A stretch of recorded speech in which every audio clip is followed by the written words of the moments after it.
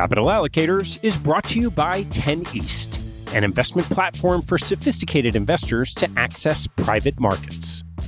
10 East brings benefits of having your own family office without the cost and headaches of doing so. It's founded and led by Michael LaFell, former Deputy Executive Managing Member of Davidson Kempner. Michael and his investment team offer members the opportunity to co-invest by offering at their discretion. Michael and his team source, diligence, and commit material personal capital to each investment. The opportunities shared on the 10 East platform offer exposure to private credit, real estate, niche venture and private equity, and other idiosyncratic investments that typically aren't available through traditional channels. The principals have over a decade track record of investing in these types of exposures across more than 350 transactions. Post-investment, the 10 East team conducts ongoing monitoring and reporting, just as you'd expect from an institutional investment organization. I've known Michael for about a decade, and after becoming impressed by the quality of 10 East offerings, its research process, and high-quality investment team, I became an advisor to the organization and investor in multiple offerings. You can learn more and join me as a member at 10east.co. That's the number 10east.co.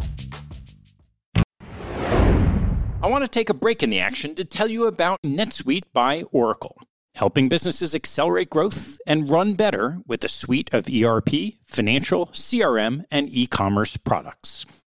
Here are three numbers for you to remember: 36,000, 25, and 1.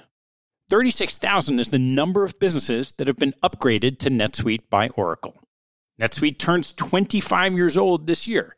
That's 25 years helping businesses do more with less, close their books in days, and drive down costs. And 1, because your business is one of a kind. Get a customized solution for all your KPIs in one efficient system with one source of truth. Manage risk, get reliable forecasts, and improve margins. Everything you need, all in one place. Right now, download NetSuite's popular KPI checklist designed to give you consistently excellent performance, absolutely free at netsuite.com/allocators. That's netsuite.com/allocators to get your own KPI checklist. netsuite.com/allocators. And now, back to the show.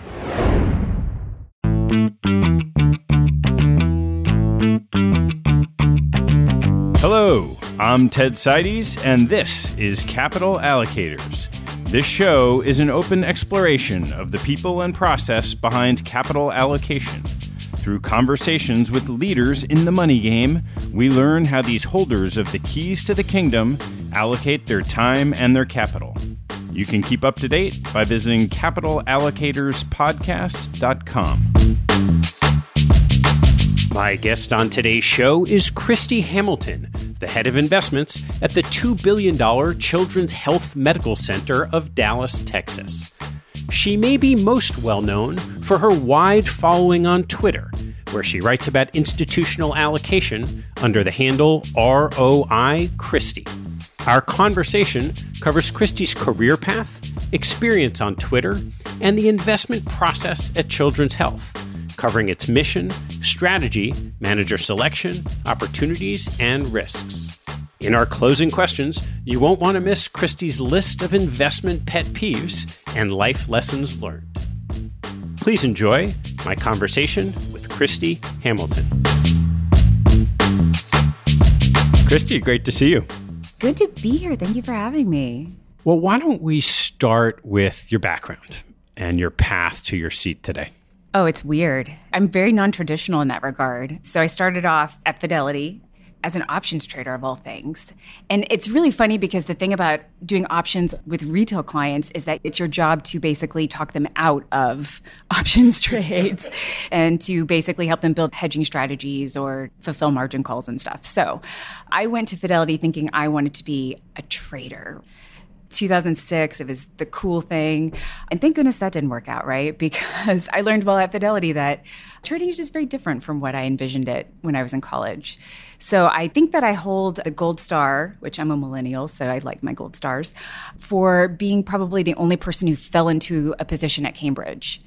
So I was thinking about taking the CFA, actually, level 1, was in a class with a friend, and she just so happened to work at Cambridge. They had this kind of sudden departure, and 2 weeks later I was hired. And then the next week I was on an airplane to Boston. That was a very interesting experience because I didn't even know what endowment management was at the time. I thought that the entirety of markets was like hedge funds and retail traders, which now in hindsight is so ridiculous. But from that, it's actually fun because I started in September of 2008. So literally while sitting in training, watched markets melt down and wondered if I was going to have a job, truly. And Cambridge was just an absolutely wonderful company that kept everybody, the managing directors that year took a pay cut. And it was really what kicked off my career in endowment management. How did you progress at Cambridge? Pretty, I don't want to say meteorically, right? Because, but if I may, I believe I was ahead of their standard benchmarks and I ended up as an associate consultant, which is the top tier you can get to without going to business school. I just wanted to learn everything, and the caliber of my colleagues and the institutions that I got to work with was absolutely incredible. I could do random research projects and look back at historical data, and I had access to everything. It was amazing. And so what was your focus? Back then, we were all generalists. I had some private families. I had universities. It was a small office I worked at the Dallas office. So I worked with the hedge fund specialist. I worked with the private investment specialists out of California and really got to taste everything. A lot of people think that you have to specialize now. And I actually think the opposite. How can you pick investments in one part of your portfolio without understanding what's going on in other parts? I think that's really important. And how did you decide to leave Cambridge? I got into business school. I felt like it was a good next step. I think people, they decide to either do CFA or business school. The people that I saw who did business school, I think, had more of a general education and a little bit more of a polish in some ways that I really wanted, because I thought that I was going to return to consulting. And so that really spoke to me, and I joked that I wanted to take 2 years off. But in reality, there were parts of my business knowledge that there were clear gaps. I could look at a financial statement, but not necessarily rip it apart the way an accountant could. So I wanted to fill this in. And so coming out of business school? So I came here, actually, to UT Austin for business school, thinking I'm going to be a venture capitalist. And by second year, after doing an internship, I'm like, I am not going to be a venture capitalist. What was it that made you think you wanted to be a venture capitalist? Just the technology and being at the forefront of building companies that are doing interesting things. But it's just very different than what I expected. And it's interesting. I think it takes a special kind of person to really thrive in that environment, and the ability to deal with ambiguity and to deal with people who thrive in ambiguity. And I don't know, I'm more of a puzzle solver. I like to construct things and solve problems, which there's a lot of that on the venture capital side, obviously. But I mean, there were a lot of other things that were my passion. So if it wasn't venture, then what? Back to allocating. It's so interesting when you start to build up knowledge in an area, it's hard to let it go. And especially I love what I do. I absolutely love my career. I love the access that I get to information and interesting people and interesting ideas. I saw a job posting, actually, of all places, on Indeed. And I'm like, I know Ryan Bailey. This is great. And contacted him and got him to kind of switch the job around that he was trying to fill so that it would work for both of us. And I was really excited because I thought that I would return more on the consulting side, but it's just so fascinating to learn to go 100 feet deep on one client effectively. What was different from what you understood you were getting into coming out of business school from your consulting years and what it felt like when you're in the principal seat?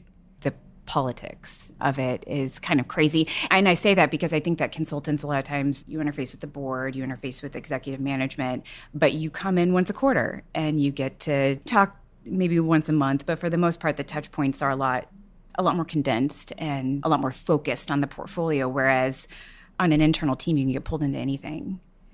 And when I say politics, I don't necessarily mean it's bad stuff where people are having their little fiefdoms, but there's definitely an element of having to work on interpersonal skills and communicate things effectively, right? And to build consensus. And you don't necessarily just get to walk in and say this is the house view, because you have to build the house view effectively. And is that internal with the investment team, kind of pseudo-external with the organization, or both? Yeah, I mean, absolutely, because we have a financial officer, right, who integrates our group into his broader financial vision. We have an entire operating arm. We're a hospital. People are like, wow, it's so amazing you manage this money. And I'm like, I'm this really tiny piece of this huge mission. And so working with people through that, helping them understand what we do, helping them understand the process, working with our foundation so that when people donate money, they feel good about what they're giving to, and they understand that we have a process and that their money is very well kept, that their money is being managed according to a process, and it's a good process. We're going to dive into a lot of the issues that go into managing this pool, but I almost feel like we should start with Twitter. Because you've been, especially in this space, you've really used Twitter as a really interesting educational tool. And I'd love to hear your thoughts on the pluses and minuses of communicating that way. It's funny because other people in this industry have asked me, they say, what do you get out of it? Seems like you have a lot of downside and very limited upside. And I'm like, you have a great point there. I don't know. That's a joke because in reality, I enjoy the conversations. I think I learned just as much from people as I hope. I probably learned more, frankly, but it's been such an interesting platform because I kind of started thinking, oh, I'll tweet some stuff and maybe people will like it. And at first, I didn't really interact with people and I didn't understand Twitter. And then I realized you actually have to comment on people's stuff. It's so much richer when we have these really great dialogues and disagree with each other respectfully, right? So it's been interesting in that regard. And in the sense that a lot of people look at it as a risk for me, which is something that I didn't expect because I look at it as, okay, I'm obviously not going to say anything stupid or put my institution at risk, but they say, well, what if you tweet something and can't take it back? I'm like, what do you guys think I tweet? Oh my goodness. So I ended up disclosing it. The chairwoman of my board follows me. The head of our foundation follows me. I told my boss about it as he was being onboarded because I want people to feel really confident that they can trust me to not speak for the institution by any stretch of the imagination, but to be able to be authentic and to provide that kind of education and to provide kind of a voice for people like us without impacting our institution negatively and hopefully impacting it positively. And has that caused any issues for you internally? I don't think so. I think for the most part, if nothing else, people are really impressed by it. I mean, frankly, I'm kind of impressed by it. So thank you to everybody who follows me because I really appreciate your feedback and your thoughts and your insights. And frankly, you make me better. You make me a better thinker in real life. And so it's crazy to me. But when people see it, they're like, wow, it's a lot of followers. And how does that play out in your day-to-day work with managers? I don't necessarily worry so much about that or think about how it's perceived. I think it's more so just an extension of wanting to be transparent because I value transparency and wanting to be forthright and provide insights that have candor and that are thoughtful. And I think that resonates with some people, and those are the people that kind of gravitate to it, and then others maybe not so much. Let's dive into some of the things that you talked about on Twitter, and we can start with just the manager selection process. It's really interesting because everybody wants to dive into manager selection first and foremost, right? Everyone thinks that is my job. In reality, it's a major component of what our team does. Obviously, we take a lot of meetings. It's important to understand what's going on, but ultimately, we like to start with strategy. And you can't talk about strategy without talking about purpose. So within that, I think it comes back to governance. And I have gotten raked over the coals a couple of times because people are like, why would you say that governance is the most important thing? And I'm like, guys, how can you build a portfolio without starting with governance?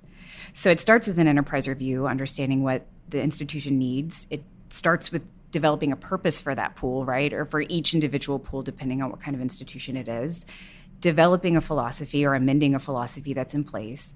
And then building a portfolio that marries the purpose with the actual strategy and then the deployment of capital. And how does that work for you at Children's? Our mission is simple and our mission is amazing. It's to make life better for kids. That is the purpose of our fund.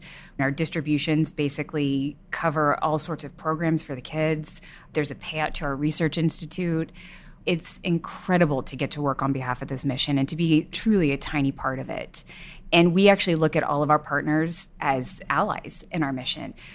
We were involved in the CAR-T clinical a couple of years back for pediatric leukemia. And in this kind of nationwide CAR-T clinical, 83% of the kids who had recurring leukemia went into remission. And so before, fewer than 50% lived a couple of years beyond, and now 83%. And so it's like, when you think about that, I know I get chills when I talk about it. I never verbalize it quite right to make it sound as impactful as it really is, but like, those are people's kids. It's like future leaders of America. That's incredible. And so to be a small part of that and to be able to see and to hear just the great stuff that's going on with our nurses and our doctors and our volunteers is just a huge deal. It's a huge honor. So we take that, which is an unambiguous good, and say, okay, what's the strategy? So strategy is a funny thing. We obviously have the endowment model, right? And within that, everyone thinks that the endowment model is private alternatives. In reality, it's making the best use of your capital, putting where is your marginal dollar best used? Is it in illiquid assets at this point? Is it in public equities? Newsflash, you'll probably guess wrong, as we learned. But ultimately, understanding the goals of the institution and making sure that your portfolio reflects that. So, for example, it's hard to generalize institutions because so many people talk about the endowment model and forget that it really isn't for everybody. There are a lot of institutions that outsourcing it or indexing it is actually a really great option. It's for a specific kind of institution. It's for institutions that are trying to basically make a distribution, a substantial distribution at that supports operations. And so the strategy is to follow the endowment model. If you sort of compare it to whatever standards of the Cambridge Associates average for endowments, what are the tweaks that you've done that are either catered specifically for the institution or are just based on views that you have that are different from the averages?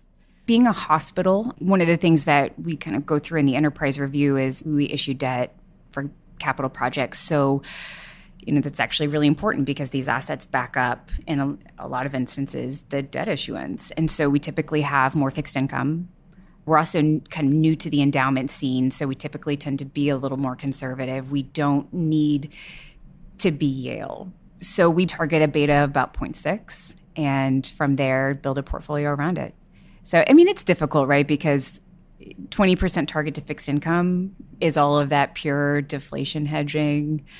It's not, I can tell you, because it would be nearly impossible to build a portfolio like that without destroying capital long term. Just have to be thoughtful of that. And so having kind of a broad mandate within there, but making sure that we're still true to the deflation hedging part.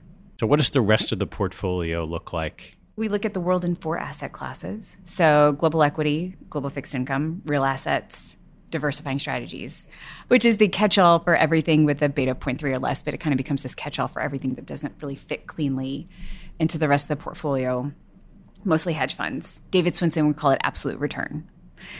And then in each of those asset classes, we then look across the liquidity spectrum. So from ultra liquid, and we have a couple of mutual funds, institutional share classes, but we have mutual funds all the way to privates. So within global equity, would privates be in the global equity bucket? Private equity would be. Yeah. Private credits in the fixed income buckets. And it's actually really interesting because it makes us look and say, okay, well, is private equity really the best place to be right now? It makes you have to think through, again, where your marginal dollar is best deployed.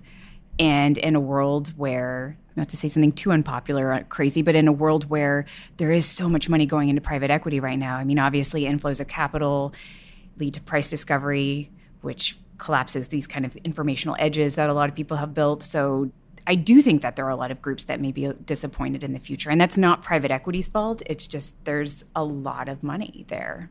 And if the fixed income piece is 20%, do you have fixed targets on each of them, or is it all just tied to this beta of 0.6? Fixed targets. We have the strategic asset allocation. It's funny because I say that we're all unique, and we are. All of our institutions need different things, but our portfolio structure is typically very similar. So geared towards equities for long-term growth. Fixed income, a smaller portion to fixed income, deflation hedge, even smaller portion to inflation hedging or real assets, typically real estate and energy. And then the net is cash and hedge funds in most instances. So let's dive into each. So let's just start with the diversifying strategies because that's usually the most fun. Just broad views on hedge funds. I love hedge funds. And I say this all the time, and people think that I'm being sarcastic or crazy, but I really do. I like the downside protection. And frankly, The goal of our institution's program is not to beat the S&P 500. It's not to beat some arbitrary benchmark. It is to make sure that we have cash on hand when the institution needs cash. And so part of that is obviously we want to grow the pool, so we do need equities, but that absolute return bucket is actually incredibly important. Yeah, it's not going to beat the S&P, but it's also not going to make us lose our shirts. And what types of strategies do you put in that? So like low net, relative value kind of stuff, global macro, CTA. It's like everything that's a hedge fund, but that's not long short equity. And how do you go about the manager selection process? So we have kind of a process that we developed. I think a lot of it will sound familiar and you'll probably smirk a little bit. It starts with the 4 Ps, as everybody should. So people, process, philosophy, performance. But the thing is that 3 of those don't change very often, right? So ultimately, you typically see people making decisions based on performance then, which is exactly what you're not supposed to do. So we basically overlay opportunity set. So how does the market look right now versus history? What do we expect going forward? And then also edge. So what's so special about this manager? What makes them the best one? Why should we put capital with them? I mean, as fiduciaries on behalf of a children's hospital, that's a serious question and consideration. And then role in the portfolio, which is highly analytical. And I mean, we spend a lot of time there now, just really thinking through what's the value add of this manager to the portfolio. So within that, when you're trying to assess that opportunity set, a lot of these strategies aren't driven by an underlying beta tailwind. So how much will you shift? You know what's interesting? I don't remember where I saw it, but kind of flipping that question, I saw some analysis that basically showed that after inflows into a particular strategy, performance actually suffers. So if you see large inflows into a sub-strategy within absolute return hedge funds, or really any hedge fund, really any part of the market, typically there's this kind of 6-month lag in performance. And then the opposite also happens when people are redeeming. So, I mean, not enough evidence there, I would say, to go ahead and build a portfolio around it. But there is something to be said for being contrarian in that part of the portfolio. And so do you do that on the margin? It's funny because I think we also try to complicate the portfolio management so much, right? And I think if done right, it's very difficult. But we shouldn't overcomplicate it in that regard. I mean, we have a strategic asset allocation. We have a plan within this portfolio, and really making tactical trades. I've seen very little evidence that anybody really is great at these kind of tactical positions. Yeah, so you use the evil E word, edge, which comes up all the time.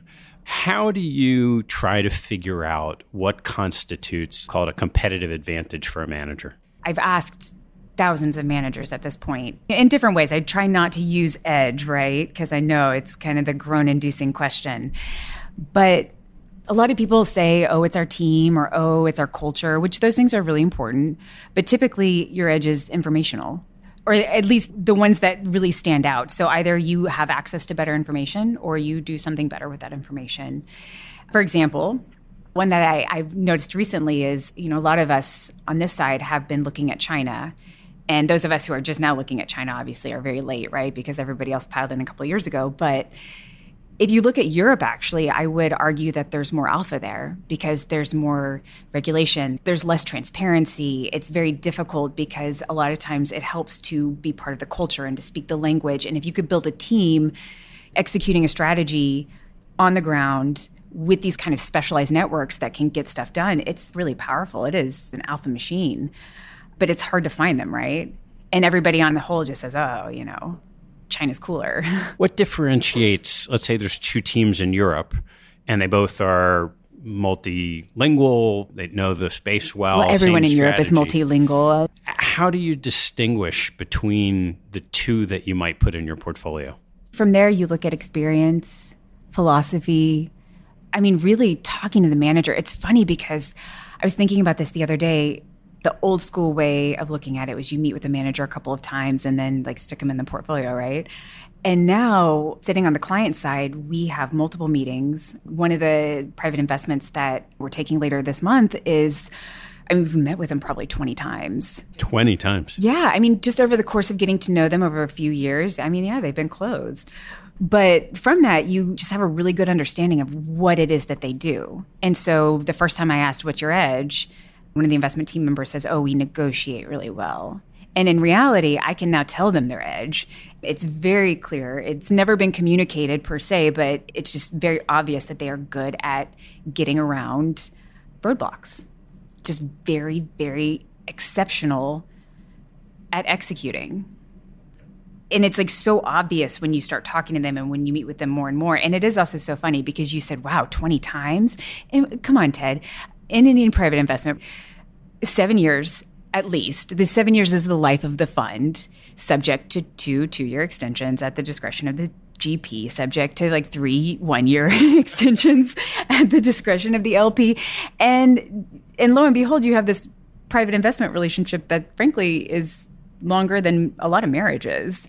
And so spending 20 hours with somebody before you marry them, I think it's important. So let's twist on that and turn to private markets. And you had mentioned that you were kind of late comers into investing in private markets. How have you gone about thinking through where you want to make your investments? See, this is an interesting one because our institution's first private investment was made within the past 10 years.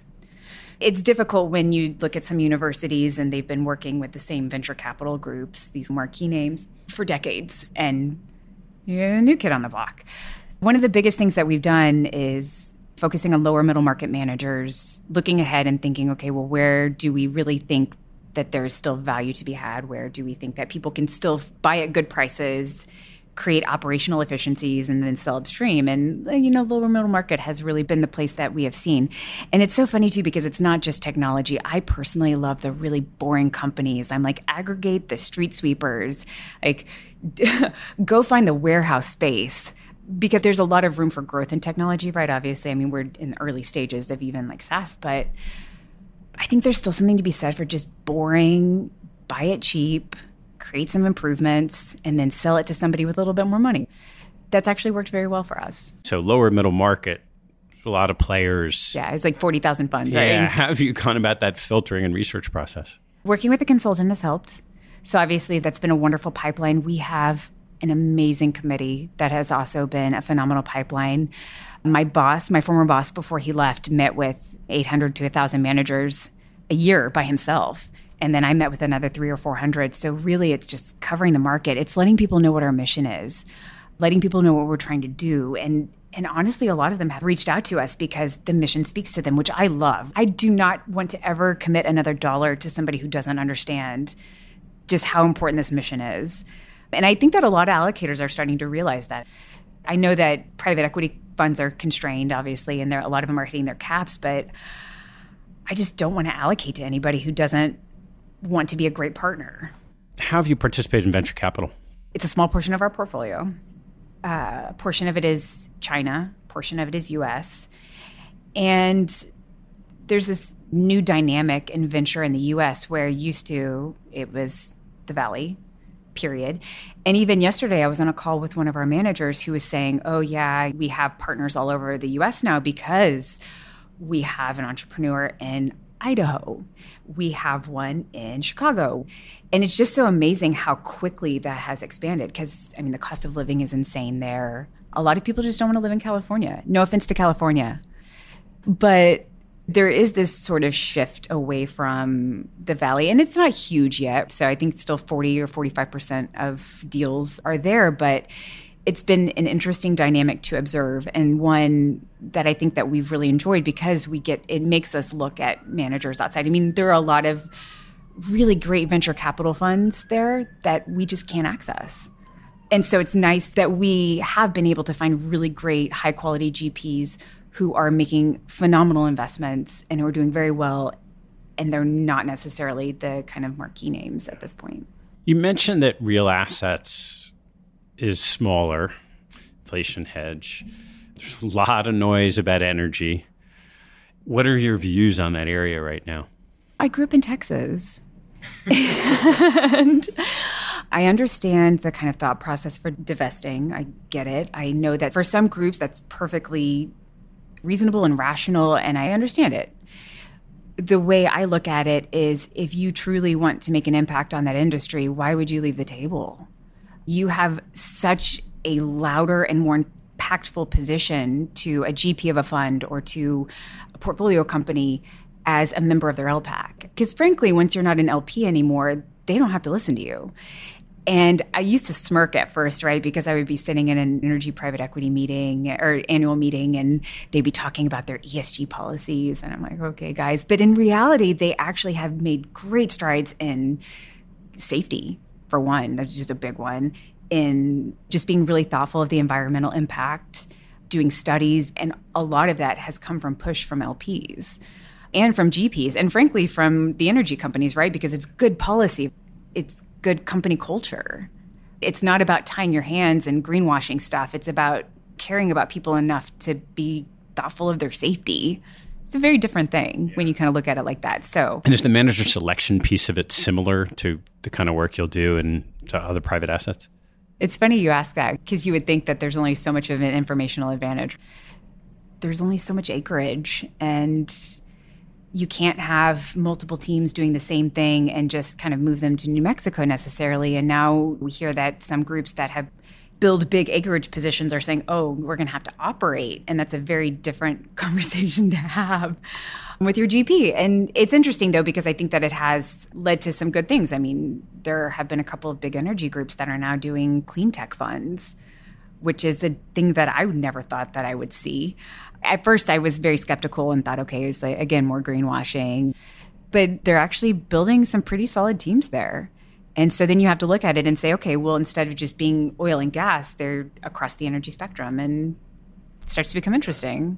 What are the biggest lessons you've learned in picking managers? If something doesn't sound right, keep asking questions. And do trust your gut in that reality. And I'm not saying like, oh, my gut is telling me to be in this thing versus that, but particularly around risk, just being really thoughtful of how, managers assess risk and how they look at it in their portfolio and how they view it holistically. I think there have been a couple of instances where we've pulled out of stuff ultimately because we couldn't get comfortable with that piece. And I like that I worked for a head of investments, and I've worked within a group like Cambridge where those kinds of things are important and where they put a lot of stock into them versus just saying, oh, the performance is great, shut your mouth and look the other way. That it's the operational stuff, the operational due diligence that typically sinks funds, which was a surprise to me. You would think that it would be, oh, we look at the investment due diligence side, but in reality, it's that 10th paragraph on the 30th page that you should probably question. And so part of that also dovetails into the third thing. Read all of your documents. Read everything. Submit it to legal review. Go through it. Understand it. Know what you're getting into. Because it's crazy to me that we sign these documents, again, locking ourselves into marriage with a GP for 10 to 15 years, and then say we don't have time to read the 1,000 pages. I think that if you're unwilling to do that, then you probably shouldn't invest in privates, because those docs are so important. And lastly, there's a big difference between what is reasonable and what is market.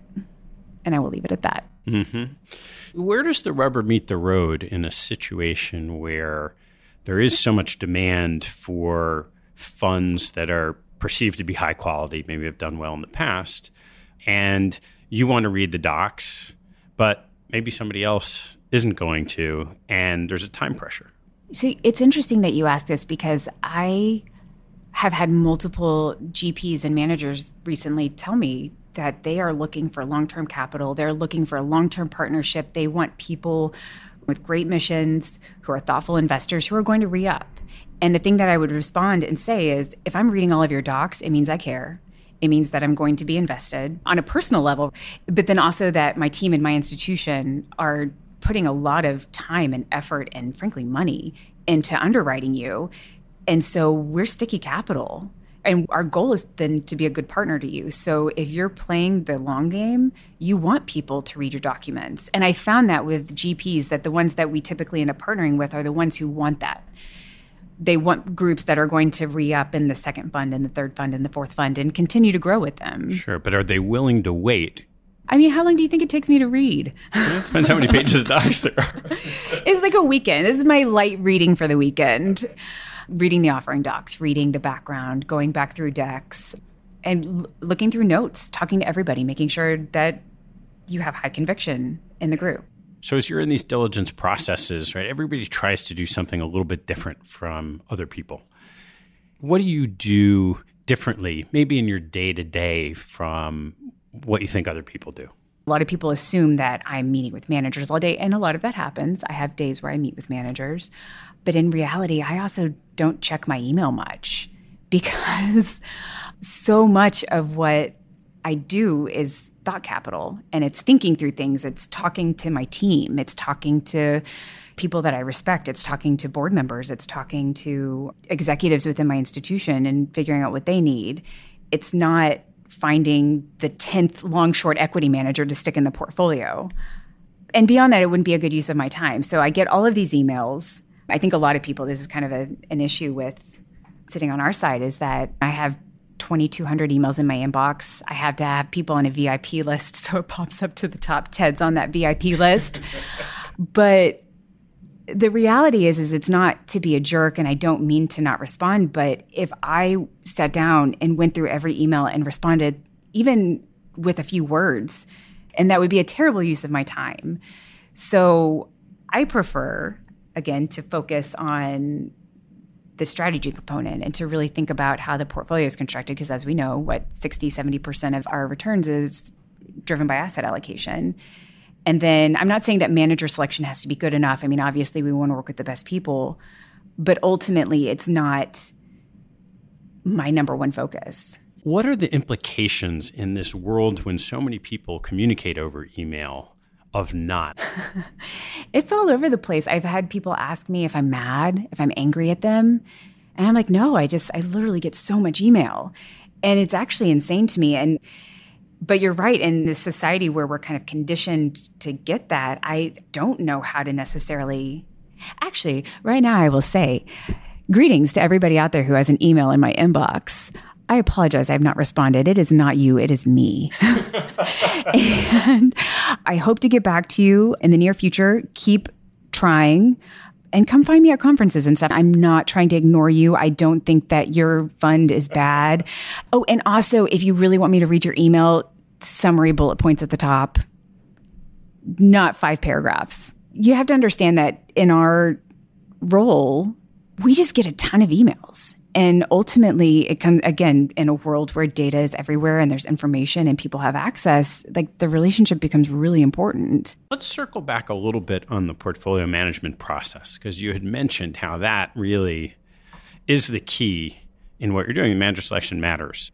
As you go into the year, how do you think about what are the key things that you need to rethink in your portfolio construction? Really, since the middle of last year, so since the middle of 2019, my thought has been to challenge both myself, the team, and challenge the stuff that we've assumed, challenge these assumptions that we all hold either together or individually, and ask ourselves if it's still working for the institution. So is our strategic target where it needs to be? Do we have enough liquidity? How robust is our analysis? So to look at, for example, scenario testing and to test asset allocations. I think that that's so interesting that a lot of people on our side forget that modern portfolio theory drastically underestimates risk because it's a normal distribution. In reality, we know that that is not a true thing. Because when you look at all of the kind of output, it says, oh, the 100-year flood is going to be down 20%. And I'm like, okay, well, there have been multiple times in the past 100 years where we have hit that. So being really, really intellectually honest about what we're doing and why we're doing it, and then to tie that back again to the strategy and to the philosophy, and then ultimately to the enterprise. So, when we look at it, part of that is having to talk to people within our institution. What will the needs be? What are you guys looking at? We're actually expanding our Plano campus in the next few years. So basically, I think more than doubling it. It's a huge capital project. So what are the needs? Do we need to change the portfolio? It's an incredibly exciting thing for our institution. And again, to be able to really fulfill our mission, but it's tying it all together and making sure that we're not just making assumptions and living by rules of thumb that no longer really work for the institution. So what opportunities are you most excited about? We did quite a bit in China. And now everyone's really looking at China. So I'm like, I'm going to be contrarian and look at Europe. And then I found out that there are quite a few of us that are contrarian and looking at Europe right now. So I'm not as contrarian as I thought. I feel like every conference that I've been to in the past probably 10 years has said, oh, it's such a difficult environment. And so I hate saying that, but it really is. I would love to see a distress cycle. Yeah. And what are the risks you're most worried about? Not hitting our target, frankly. How about in the markets? Less worried about that. It's funny. As I get older, I start to realize how much noise there is, right? So it's like so much of what everyone talks about is just absolute noise. And so I worry that sometimes that the noise is going to start impacting stuff and then I'm going to have to pay attention to it. So that's a risk, right? But ultimately, I mean, obviously there's the risk of a drawdown, but I mean, that's investing. That's what we do. And so you can't be afraid of it because it's going to happen. Just don't know when. Yeah. And you don't know how bad it's going to be. And you don't know if it's going to be dramatic or if it's just going to kind of move sideways but slowly down. So yeah, it's fun to think about, right? But I don't necessarily worry about that risk because I think our portfolio is well positioned to weather it. What's been the toughest an individual manager decision that you've had to make with your team? Particularly for managers that we've had long-term relationships with, it can be difficult when we have to kind of change the strategy of an asset class or of a portfolio when we end up having to redeem. And the best ones understand that, and they understand that it's business, and that in a lot of instances, we can explain to them what we're trying to do and part on good terms and hope that we can work with them again in the future. But I can't answer specifics, obviously, right? But it's really hard when you have to fire a manager you like. And by fire, I use fire very loosely because in reality, it's just terminating to do something different. But it's still hard because our business is a relationship business. We like to think it's all data and data-driven and data points, but in a world where data is ubiquitous, relationships are what are important. How do you integrate data into your process? It's difficult. When you're talking about investing across the liquidity spectrum, it's like I get everything from daily reporting to quarterly-ish reporting, and then everything in between. And I get some risk reports that are really thoughtful and you can trust them. And then you get others that you hear are like, oh, that's actually not a thing. It's one of my goals in 2020 is to think about how our team can leverage all this data. Maybe trying to filter out some of the noise, but trying to figure out where we've made good decisions, where we've made bad decisions, and start to be, really, again, intellectually honest about what are the drivers of our returns. Because at this point, there aren't many endowments that can do that. I'm sure universities can, but everybody else, it's difficult to get those analytics, even working with a lot of great groups like we do. So in an ideal world, if you got all the data you wanted, are you mostly looking at risk exposures and performance and then trying to tear those apart to see where there's real value add? No, I'm actually looking at strategy to make sure that you're executing exactly as we expect. Because it's so funny to me that we get so obsessed with performance, but in reality, I think the more important thing is when you're hiring that manager to set those expectations and to say, that's why opportunity set is so important, and edge and kind of role in the portfolio is to put almost, I don't want to call them constraints, but expectations around that manager. And so then, for example, we had a hedge fund that was performing phenomenally, just absolutely knocking it out of the park. But in reality, I mean, we could have gotten that exposure much cheaper elsewhere. And so it actually kind of works that way. And I give that kind of as a tongue-in-cheek example, but in reality, like that's the kind of stuff I'm looking for. I'm looking for, can we get this exposure cheaper? Can we get it in a purer form? Can we construct this portfolio better? Is the manager doing what we expect? And so that way we're not saying, oh, well, this manager is down by X percent. I'm saying, okay, I expect in this market that this manager will do this. And if they do, then great. And if they don't, we have a conversation. All right, Christie, let's turn to some closing questions. What's your favorite hobby or activity outside of work and family? So I was laughing about this, pretty much everything that an 80-year-old lady would love to do. So think like cooking and baking cookies and gardening. My daughter and I, we planted hydrangeas, so I'm very excited about this, although Texas hydrangea is probably not the wisest idea, but very excited. I took up knitting recently. But yeah, I mean, just stuff that's not investments. I mean, I love investments. I love reading about it, but yeah, ultimately, I also like doing 80-year-old lady things. All right, what's your biggest pet peeve? People who correct my grammar in tweets. So I'm an English minor, so I know some English, and I just always kind of roll my eyes and think, okay, well, you try to put together a 15-tweet thread in the back of a cab in New York City while getting emails from work and tell me how perfect your grammar is. But I always find it funny because a lot of times somebody will disagree with me and then they can't necessarily make their point or win their point. So then they're like, oh, I can't believe you said this thing wrong. Whatever. How about your biggest investment pet peeve? I have many of these, and I actually wrote them down because I didn't want to miss any of them. Good. All right. Is this a top 10 list? It's like 8. Okay, here we go. Pitch decks that tout a team's 950 years of experience. Because first of all, I'm like, okay, who's your 950-year-old? And what was it like investing the portfolio ahead of the Crusades?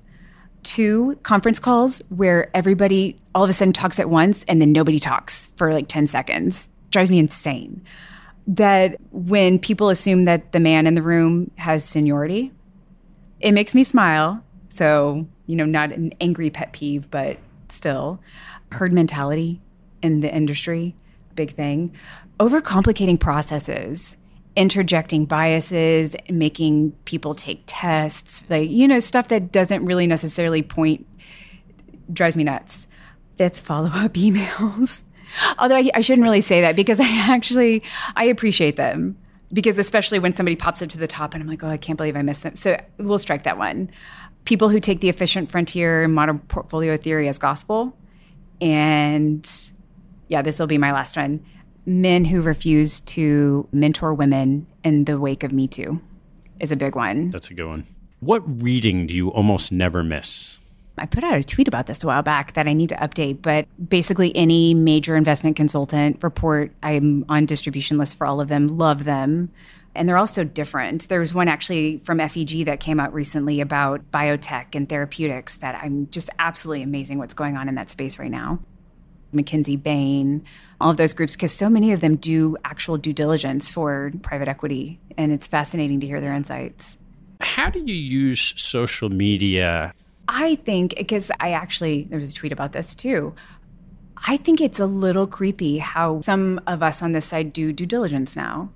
Particularly, I've noticed that if it's a female GP or a female head of office, that people will go to this nth degree to find every single thing out about this person.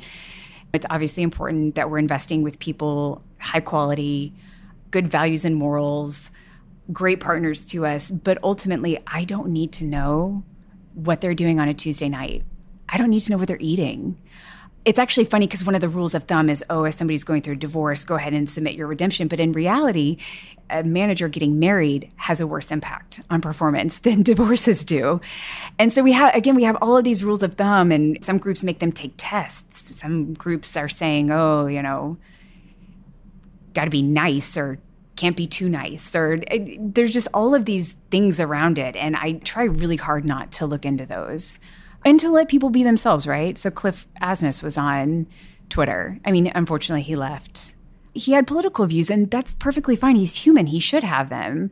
And what kind of society are we if we shut him out or somehow think that, we can't invest with him or his team just because of his views? I find that to be completely ridiculous. I mean, obviously, if he laundered money, right? If he ran afoul of the SEC, that kind of stuff is important, but Cliff Asness's political views shouldn't matter. So would you take that to the extreme and say the same thing about Bob Mercer? Yeah. I mean, it's difficult, right? Because then you start getting into campaign finance and all sorts of other stuff. But ultimately, yeah, they're allowed to have their views. And why are we so afraid of that? I mean, that also comes up with a bigger discussion, right, of class, socioeconomics, just wealth distribution in this country. Go start a grassroots effort or get involved or do what I do and just hunker down and block it all out. What teaching from your parents has most stayed with you? With my mom, really instilled a love for reading and just a love for knowledge in me. But ultimately, she taught me consistency. So my mom is actually technically my stepmom, but only mom I ever have known. And just this concept of, in our society, a lot of times we want to blame other people. Or mom has taught me pretty much everything in life is a choice. Like, you can't necessarily control what is going on around you, but you can control your reaction. You can control who you love. You can control who you surround yourself with. You can control what you put in your mind.